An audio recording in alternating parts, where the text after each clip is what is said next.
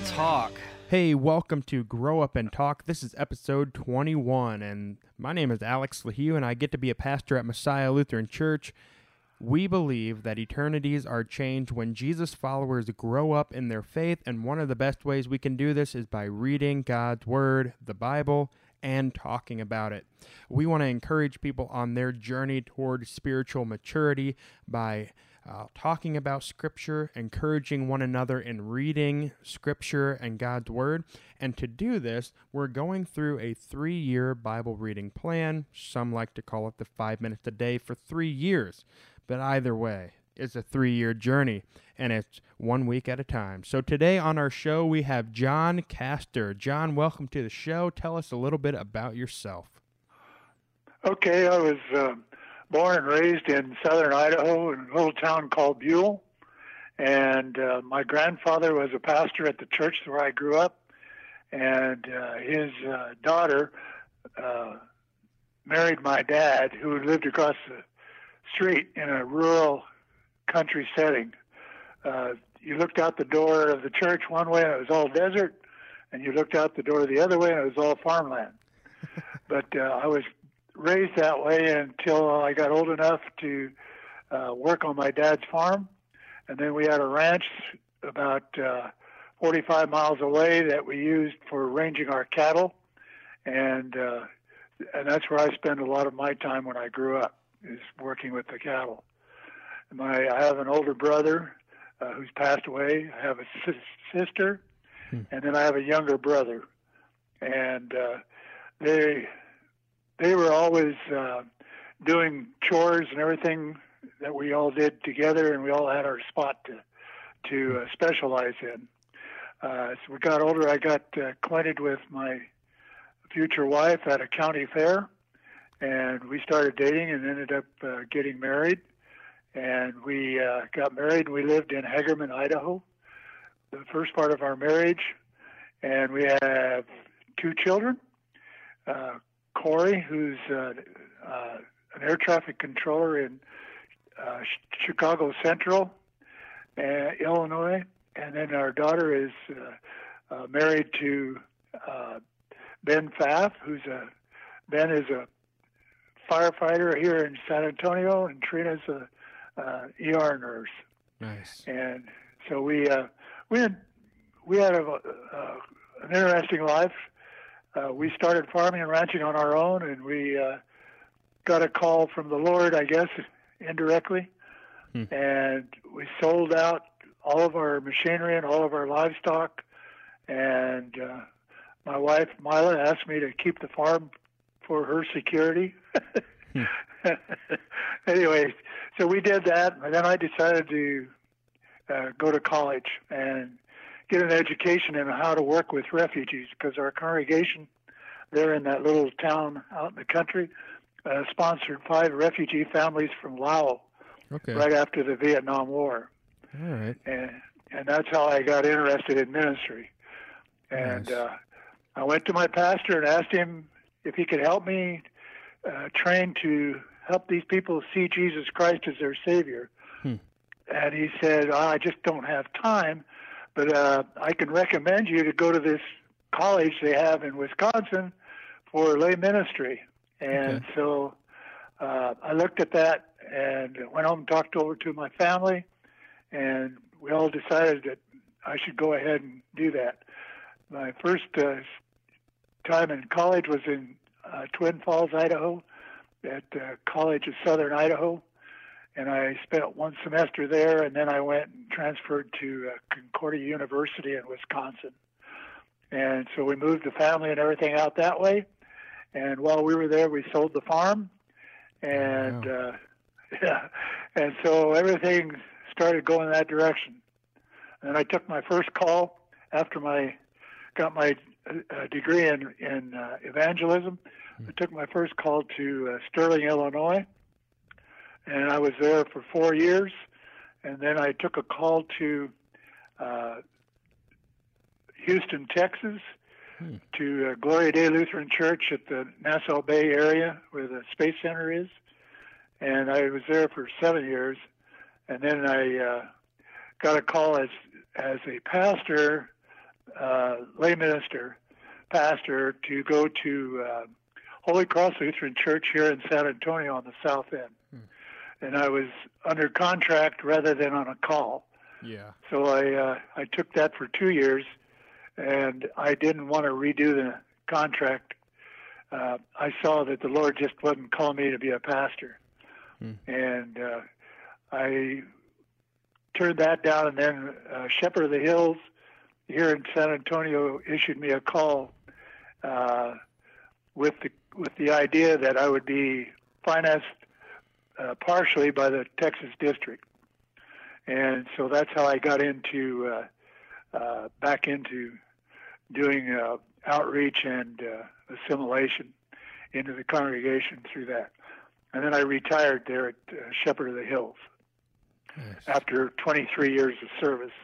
And then I decided I was not going to sit around the house. I got me a job with Northside Independent School District as a bus driver. Okay. And I did that for 8 years, and I retired from that. And since then, I've just been doing odds and ends. Nice. But my wife was very supportive of me all the way through, and without that, I would not have made it. Amen to that. I can attest to that. That is very true. Yeah.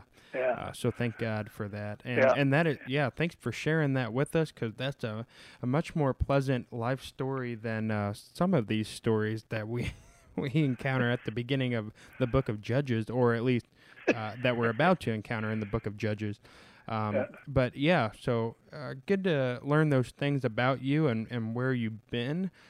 Today we're going to cover the readings from June 20th to June 26th. And let's do a quick overview of what's going on here. Chapters 20 to 24 in the book of Joshua. So it ends the book of Joshua and begins the book of Judges with chapters 1 through 3 of Judges. So let's do a quick summary here, John, of what's going on in these chapters. Okay. In Joshua 20 and 21, the cities of refuge is what they were called, and those were all set up at this time. Using the Jordan River as a division point, they have a east side and a west side of the Jordan. And then we get into Joshua 22.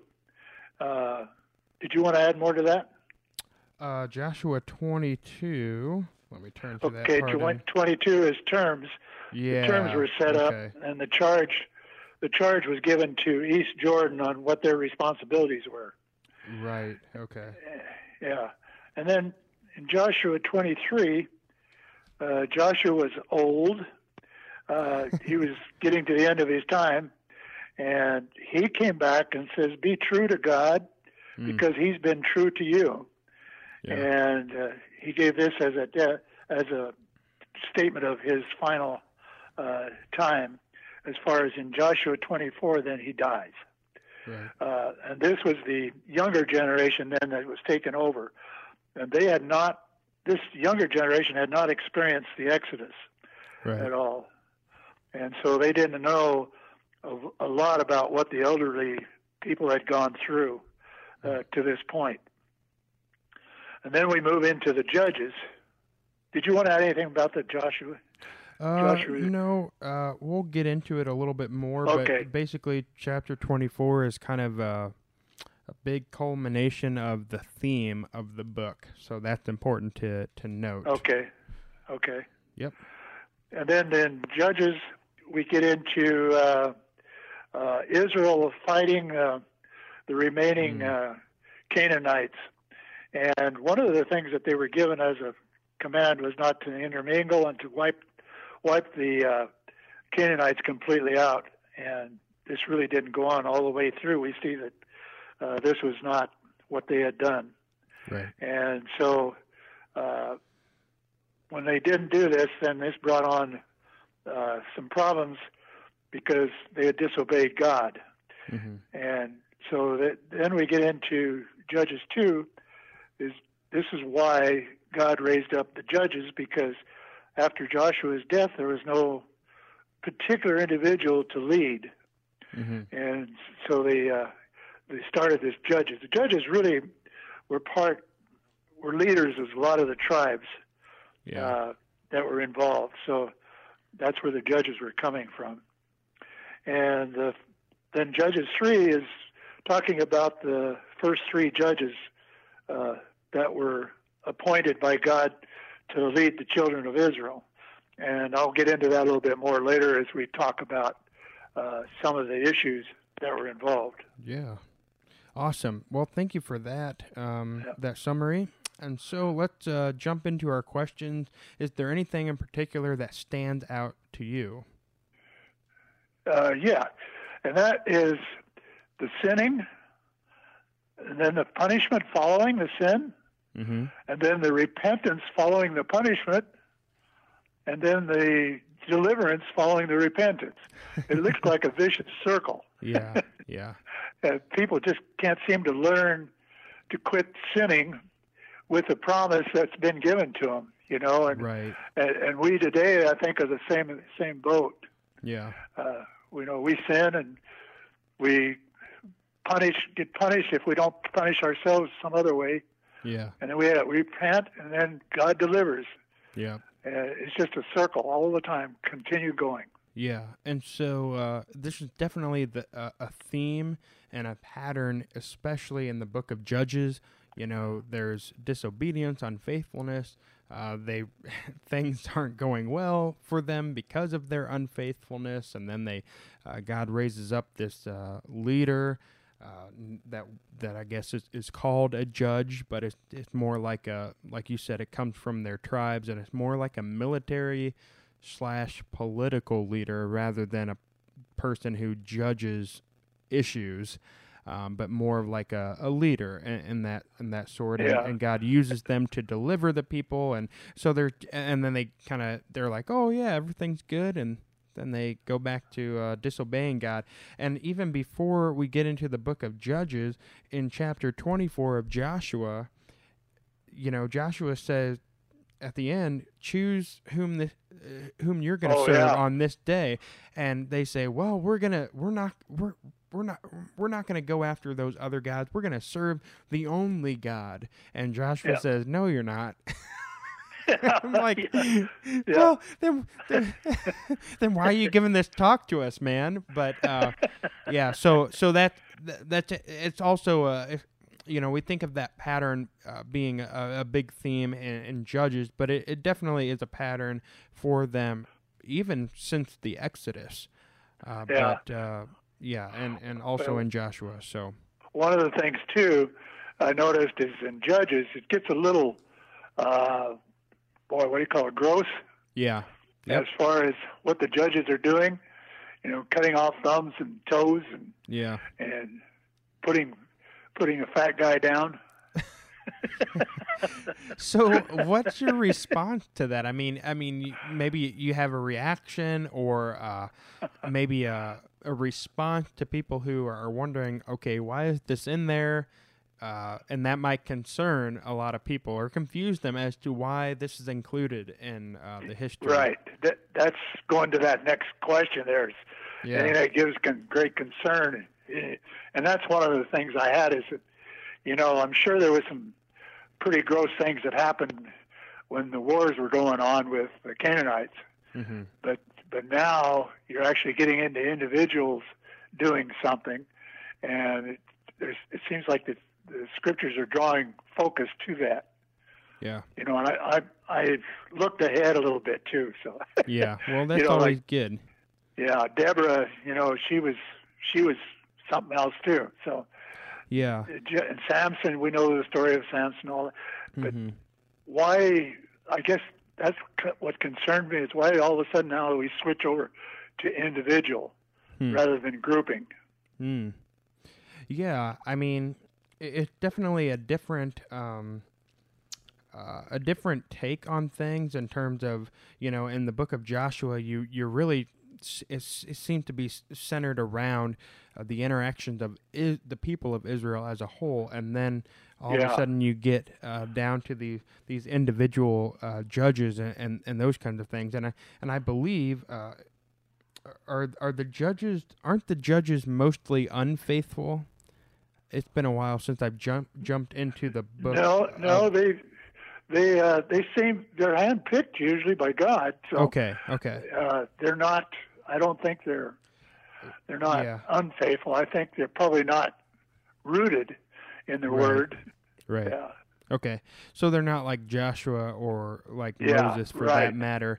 But then even after the judges, kind of fast forwarding a little bit into history, you start having kings and those kinds of things. Yeah. But it's interesting that you mentioned, how we go from this kind of group setting to focused on these individuals, and God certainly worked through these individuals and these people and that kind of thing. It's interesting that He raised up these individuals for a particular moment in time, and I did kind of read somewhere that it's not real clear as to whether the book of Judges is actually chronological or more organized in a more thematic type of way. Right. Yeah. So we don't. Yeah. Yeah. The author is not for sure either, is it? Okay. Yeah. And so, but it seems like even when you get into these judges and these kings and looking to these individuals and these leaders and kind of almost looking to them for deliverance and the people of Israel, like, send us a deliverer, send us someone, because they were kind of used to the stories of Joshua and of Moses. But God's point in working through a leader like that is that in the end, that leader is to be God's spokesperson for the people, and ultimately it's God who is ruling over them, and that's why when it comes to the point of them wanting kings, God's saying, I'll give this to you, but this isn't the way I'd like it to be, because the only ruler you need is me. So, and they keep going around and around. They keep going against God, and then they start all over again. Yeah. Something that also stands out to me is, definitely the ending chapter of Joshua, where he says, "Choose whom you will serve this day." And there's that famous passage where it says, "But as for me and my house, we will serve the Lord." And then he goes on to mention, how God delivered your fathers up from the land of Egypt, out of the house of slavery. And so, there's often, this, I guess, account of the Exodus and being delivered through the wilderness and being delivered to the promised land. The history of God's people is often recited and repeated. And it says at the end, too, that Joshua wrote down the book of the law of God. And so this continuous writing things down and recording things and writing them on stone in kind of a permanent nature. It is a theme, and it's a reminder of how God continuously delivers His people over and over and over again. And He gives them all of these pieces of evidence and past events to look back on and remember God's faithfulness.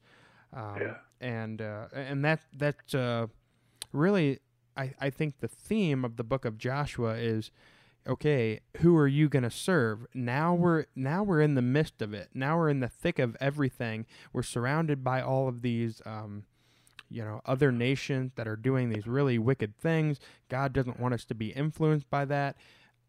Are we gonna serve and obey Him, or are we gonna go after the other gods? And I think that we face the same situation today. Jesus said you can't have more than one master. You either serve God or serve money. And I think, are we gonna fear, love, and trust in God above all things, or is there another God that we're going after? True. So. Yeah, and the same thing too is the reason God didn't want them to leave anything behind was because of the interchanging of people following after the pagan religion, and even the intermarriages. That a spouse would influence the spouse to do something contrary to what God's word was. Mm-hmm. And he didn't want that happening because he was trying to form the people into his people, and they weren't cooperating. You're right. Yeah. Is there anything else that stands out to you, either in the end of Joshua or beginning of Judges? Well, what I see there a lot is God is always ready to help. Mm-hmm. It's just a matter of us getting down on our knees and saying, "Hey, God, I'm a messed up person. I've sinned. I need help." Mm. And once a person does that, He's right there and He's ready, and He's able to forgive. That's the good part. Mm. Sometimes people aren't able to forgive, but God is always able to forgive. And through all of that, that's giving us the hope. And that hope that God has given us is in Jesus Christ. Yeah. That through Him now we have that hope of eternal life with Him. So. Yeah, awesome. And I love that you pointed to Jesus, and that's something we constantly affirm and remind ourselves of on this podcast is what John just did is a really good thing to do whenever you're reading Scripture, especially the Old Testament, because the Old Testament points to Jesus. And the New Testament kind of points back to Him. And if you're in the Gospels, then it's the life of Jesus and His ministry right then and there. And so it's always good to, if there's a lot of things that seem very foreign or weird or strange to us, it's always good to jump to Jesus, and because that's where God reveals His character very, very clearly. And He still reveals His character pretty clearly in these Old Testament books, in the book of Joshua and in Judges, because he's always sticking with the people. Like you said, He's always forgiving them over and over and over again. But especially through Jesus, that reveals God's character and His desire very clearly, and His forgiveness and grace. And so it's always a good thing if you're feeling stuck or struggling with reading some of these chapters, especially when it gets really brutal. It's always a good thing to kind of go and look to Jesus. Yeah, it reminds me of trying to raise a child. You allow the child to move according to his will, his free will, until you see him getting into a point where he might be in trouble, and you say something to him. The child then has the ability to either stop or keep doing what they're doing. Mm-hmm. And you're standing there ready to help, and then you're also ready to forgive them if they mess up. Right. And to me, that's all been given to us through these verses and chapters of the Scripture that help us to understand even just raising children. Yeah. Yeah, definitely. And is there anything else that you want to cover before we kind of move forward with other questions? No, that's it. If you want to move on to that, what's really confusing? Sure, we can talk about that. We talked about some things that concerned us. What are some things that maybe confused us? Okay, in Judges 1:19, it says the Lord was with Judah, but they got into this battle, and they couldn't do it because they ran into iron chariots. But all of a sudden, they didn't drive out the plains people. Yeah. That's confusing to me. Right. Because it seems like if God was with them, then they would have been able to overcome everything despite running into the iron chariots. Yeah. So, I don't know. Did you dig deeper into that to try to figure out an answer? I tried to, but I tried to, but then I didn't get back into it, and I should have. But I did my note down here, and I saw it. I thought, well, iron chariots was kind of like tanks in our time. Yeah. All of a sudden there's a enemy that's got something new that I have never run up against, and I would guess that they didn't look to God for their strength in that process of going after it, because if God was with them and they saw that iron chariot, oh dear, now what do I do? Rather than remembering where their strength was. Yeah, and that's, yeah, I would say that's the most plausible explanation for what's happening, because, if God is, God reminds his people constantly, even in the book of Joshua, that he's with them, that they can be strong and very courageous. They need not be afraid. He reminds Joshua of that at the beginning of Joshua's leadership career or commissioning, preparing him to get ready to do really difficult things that seem very brutal, but are a part of God's justice in a particular area, in a particular historical context. And it just, and he reminds them to not be afraid, even though there are these people who seem like giants who are living in the land, and there are people with great military power and that kind of thing, or there are armies that are more numerous or more fortified than them. And it seems to be a theme where the people of Israel, either they lose because there's some sin that's going on that people don't know about, or that they do know about, or they have the sin of, like you were saying, just a lack of faith in really trusting God, and maybe they retreated or something like that. I don't know. So that's something that we don't know fully about, but it seems that our best guess at this point would be to assume that there was something on their part, that they are responsible for that loss somehow. So, yeah. Anything else that you want to hit on? Not on the confusing part, no. Okay. What gives you great hope when reading these chapters in the Bible?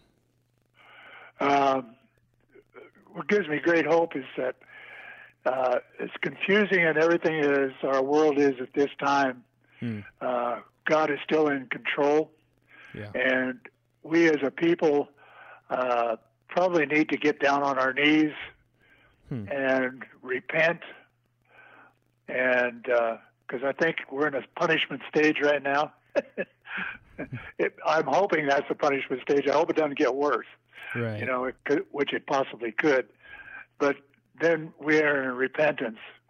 And I really, really believe that God will deliver us one way or another. Right. Because if we don't see signs of deliverance in the immediate future, then we know that Jesus is going to deliver us ultimately when he returns. Amen. So, and I think this is what we were talking about last episode, is we were talking about how the Israelites, they were getting all of this land allotted to them, and it kind of mentioned that toward the end of Joshua as well, with making these cities of refuge and these other lands and cities allotted to tribes like Levi and that kind of thing. And so they're able to settle the land because for the most part they've conquered enough land, and they're able to inhabit it. Yes, there's clearly from what we see in Judges, there was only there was a lot of conquering that still had to be done, or that wasn't done to the full faithfulness that God was asking them to do. However, it was a fulfillment of their promise, and it was a reminder that the promise of God had been fulfilled to them. And I think it even uses that language. It definitely talked about how none of the promises that God made failed. All came to pass. I think that's in chapter 21, verse 45. It says, Correct. Not one word of all the good promises that the Lord had made to the house of Israel had failed. All came to pass. And that's, he's talking about, that verse comes at the end of a section in these chapters where the land is being given to the people, and that's fulfilling the promise of Abraham. And it's a reminder that even though they inhabited this land, it wasn't fully conquered. There was still brokenness in their own lives. There was still wickedness around them. And so even when we see the promises of God carrying us through and God being faithful in our lives today, I think that ultimately the Spirit urges us to look forward to that day when Jesus will come back. And in the meantime, in the time between, like you said, to daily repent, to examine ourselves and get on our knees and say, God, deliver us, and first of all, deliver me from my own sin and brokenness. So, yeah, awesome. Question. Yeah, what sure. happened to the Levites? They were in charge of the tabernacle. Yeah. And it never says what happened to the tabernacle. It never says what happened to the tabernacle, but eventually the temple gets built. And I don't know, I didn't read, I don't know if it mentions anything in the readings that we had. Did you find, is that even in these chapters? No, the only thing was when they built that big altar, and everybody panicked because they built the altar, and that was a sin because right. the tent of meetings was supposed to be the center. Right. And here they go ahead and build an altar, and then they explained to them the reason they built that altar was so that it was visual from the other side of the river to see that they actually had an altar to sacrifice to God along with what they did. That was the way I understood it. Because I know at the beginning, like even in Deuteronomy, I remember that there was all this talk about, once you go into the land, you are only to sacrifice, make sacrifices and worship at the place that your God is going to dwell in. But I don't know if they ever mentioned Jerusalem being the capital city. I think it's King David that makes Jerusalem the capital city in the land of Judah. They went in and burnt the city of Jerusalem. Mm-hmm. Yeah.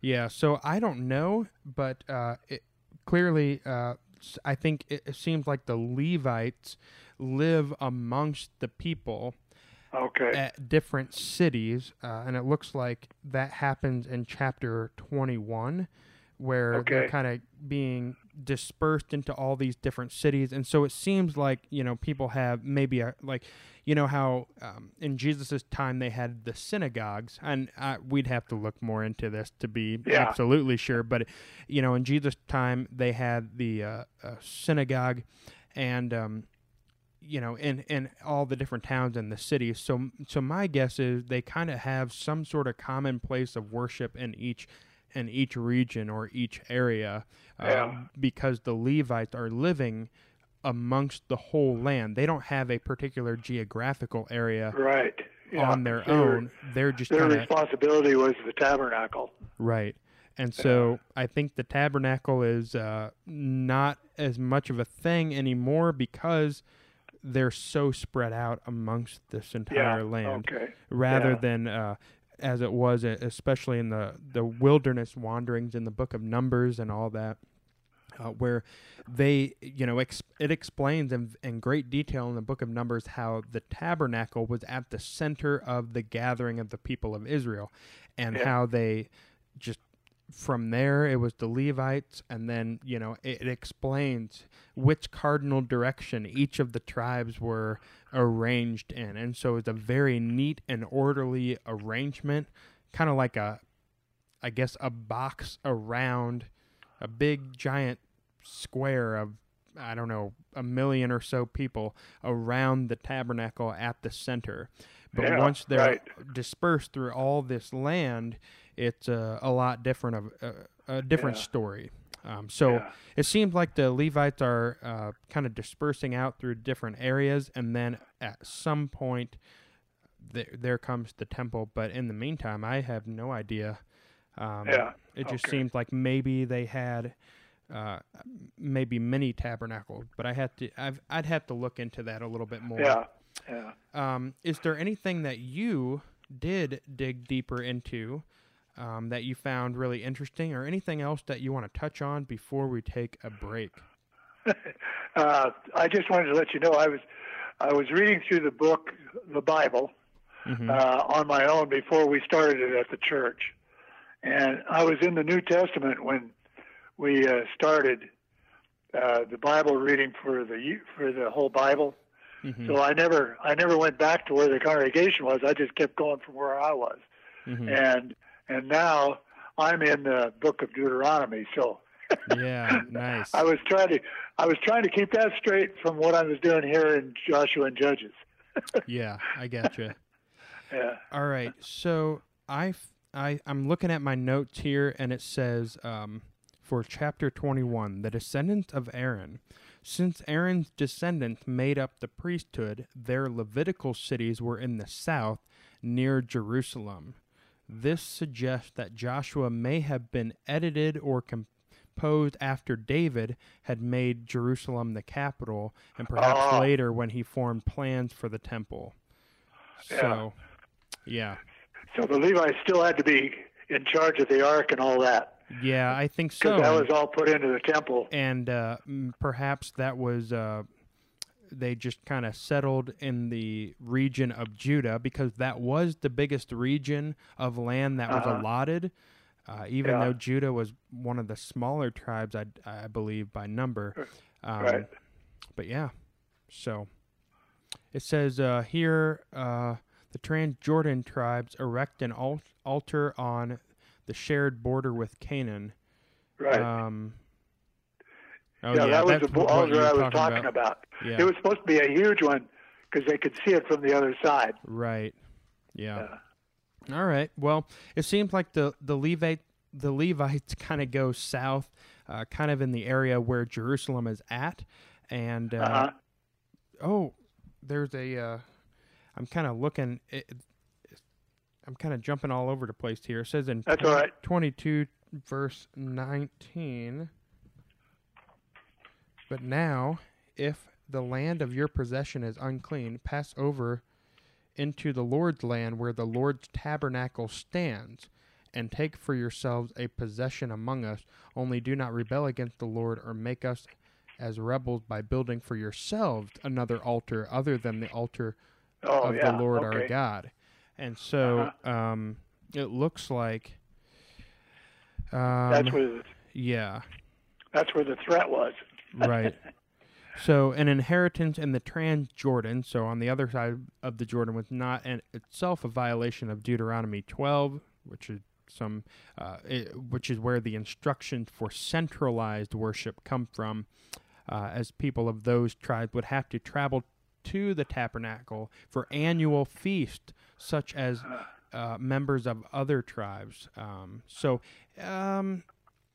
Anyways, it looks like maybe the tabernacle is kind of in the area of the south, kind of in the land of Judah, which is probably where the whole idea that David had came from, to make Jerusalem the capital, because the tabernacle was probably already in that area or region, and then people, just like the temple in Jerusalem in Jesus' day, they made pilgrimage for feast that only happened once a year or whatever, because they're still keeping all of these feasts and different celebrations and observances that God outlines for them in Leviticus, and Moses kind of reiterates in Deuteronomy as well. Yeah. So, yeah. Anyways, and then they brought Joseph's bones along too. So it's pretty important for them to have all that. Right. Yep. And so it seems like they still were taking good care of that and manning their stations And I think the Ark of the Covenant gets lost, I guess, in battle at some point later on down in history. So yeah, I think that gets in Kings, doesn't it? Okay. Yeah, I don't know. I don't have it.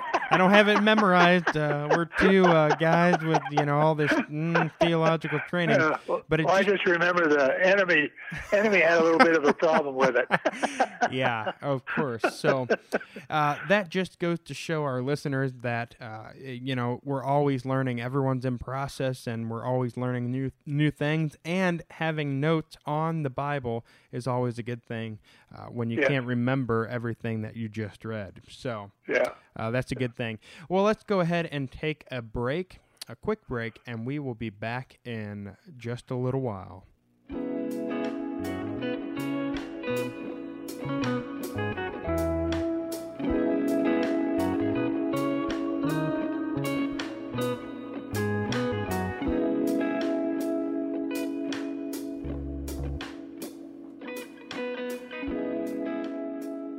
All right, welcome back from our short break. We hope that break was restful for you. We definitely dug our nose in to the scriptures and our notes in regard to figuring out where the tabernacle went and where the Levites settled, but we figured it out. And let's do our last little takeaway. We've talked about a little bit of application to our life today, but John, how do you see this section of Scripture overall, the end of Joshua and the beginning of Judges, having importance to our lives today? Well, I see it as an example for me to look at and to understand that any sin that I commit is not too big for God. He can handle it. He can take it away. Yeah. And for me, I need somebody that I can look to for strength and guidance and forgiveness and hope. And that hope is nothing but Jesus Christ. And when God came to this earth in the form of a human being, Jesus, he lived, 30-some years of his life. He suffered, he died, and he rose again. And that's exactly what some of these things are even pertaining to, that the punishment, the repentance, and the deliverance all comes through Jesus. Yeah. Amen.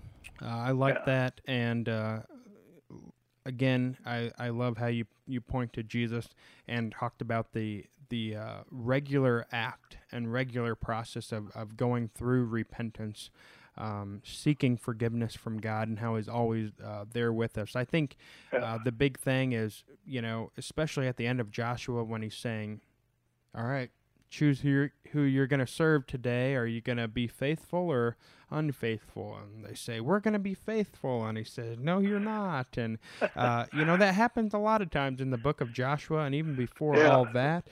God it seems it seems like they had good intentions. Right. They certainly do. And we do as well, don't we?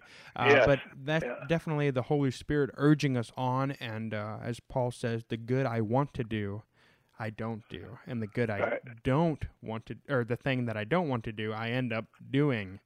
Correct. And if I do that, which I don't want to do, then I agree that the law is good, and God's laws are good. His all these rules and regulations and these leaders that he appoints is always for the good of his people. He's always sticking with them no matter what. He's faithful to them, and he's faithful to us today. And he does the things that he does. He reveals the things that he reveals. And he keeps hidden the things that he keeps hidden, all for our good. And it really comes down to trusting in him with the things that are really concerning to us when we're interacting with his word, or even confusing, or even the uncertainties that we face in our lives today. So, that's a good way to wrap up. It's always a little tricky, kind of ending one book and beginning another, but it's interesting to see kind of the transition in the historical time period of Joshua's leadership into this different style of leadership and deliverance with the judges, which, by the way, the judges, I know we mentioned this a little bit earlier, judges doesn't mean like a court judge like we might think of it. It's Right. more of like a military, political leader. Similar to Joshua, but not as cool as Joshua, of course. Some particular gift that this individual has. Yeah, and it seems like Moses is considered more of a prophet type of leader, and Joshua kind of has more of this military sort of flair to him. He has kind of this prophet-esque way about him, and then you move into the judges, and I don't know, I mean, we haven't gotten too far into the book, but it doesn't seem so far that there's a lot of speaking for God, but rather just more action, carrying out action and events that God is using to deliver people, rather than speaking to them like a prophet would. Yeah. Seems like where they left all the Canaanites behind without cleaning out the towns and everything from them. Yeah. Seems like that catches up with them eventually. And yes, that's where the judges come in to finish cleaning up. Yeah. Awesome. Well, we always end our show with a random question, and my random question for you today, John, is this. If you could have an unlimited supply of any type of candy, what candy would you choose to have an unlimited supply of? Is that before my health issues or after my health issues? Let's just pretend that you can eat as much candy as you want without feeling sick or being unhealthy. Okay. What would it be? Yes. Hershey. Wow. All right. A Hershey's Kiss or a Hershey's bar or just like Hershey. The whole Hershey's factory? Yeah, the whole factory. Very good. I think, man, this is a hard one. You know what? I'm going to go with Milk Duds. That is just absolutely my favorite candy. You know, whenever my wife comes home, it doesn't happen that often. Hint, hint, honey, if you're listening. But no, really, though. Sometimes, you know, there's been occasions where she's come home with Milk Duds as a treat, or I get like Milk Duds in my stocking every Christmas, and maybe for Easter, yeah. And so whenever I get a box of Milk Duds, it doesn't usually last very long. It's just like I grab it. Once I grab the box, you know, maybe wait a little while. I grab the box and then I pour myself a glass of milk. I go to town and it's gone, just like that. So for me, it's going to be Milk Duds. So yeah, that's because Milk Duds have a stuffing. Yes. Yeah. It's kind of like got that caramel, you know, filling inside, and it's very, very chewy. So someone like me who's, just eats very quickly, it allows me to actually savor the flavor. Whereas some people have the discipline to just like suck on like a Hershey's Kiss or like M&Ms or, whatever it is, for a while, and they're very disciplined with, you know, how they're just sucking on the candy. But for me, it's just like at some point I just bite into it and I just eat it. So Milk Duds are very good for someone like me. That sounds good. Awesome. Well, listeners, if you have questions or comments, or there's something that maybe we missed that you want to know more about on the show, email your questions to growupandtalkpodcast@gmail.com. John Castor, thank you for being on the show today. My privilege, and I didn't know what to expect, but now I know, and I consider it a privilege to be able to do it. Awesome. Well, everyone, this has been Grow Up and Talk, and we will see you next time. Peace. Yes. Amen. Amen.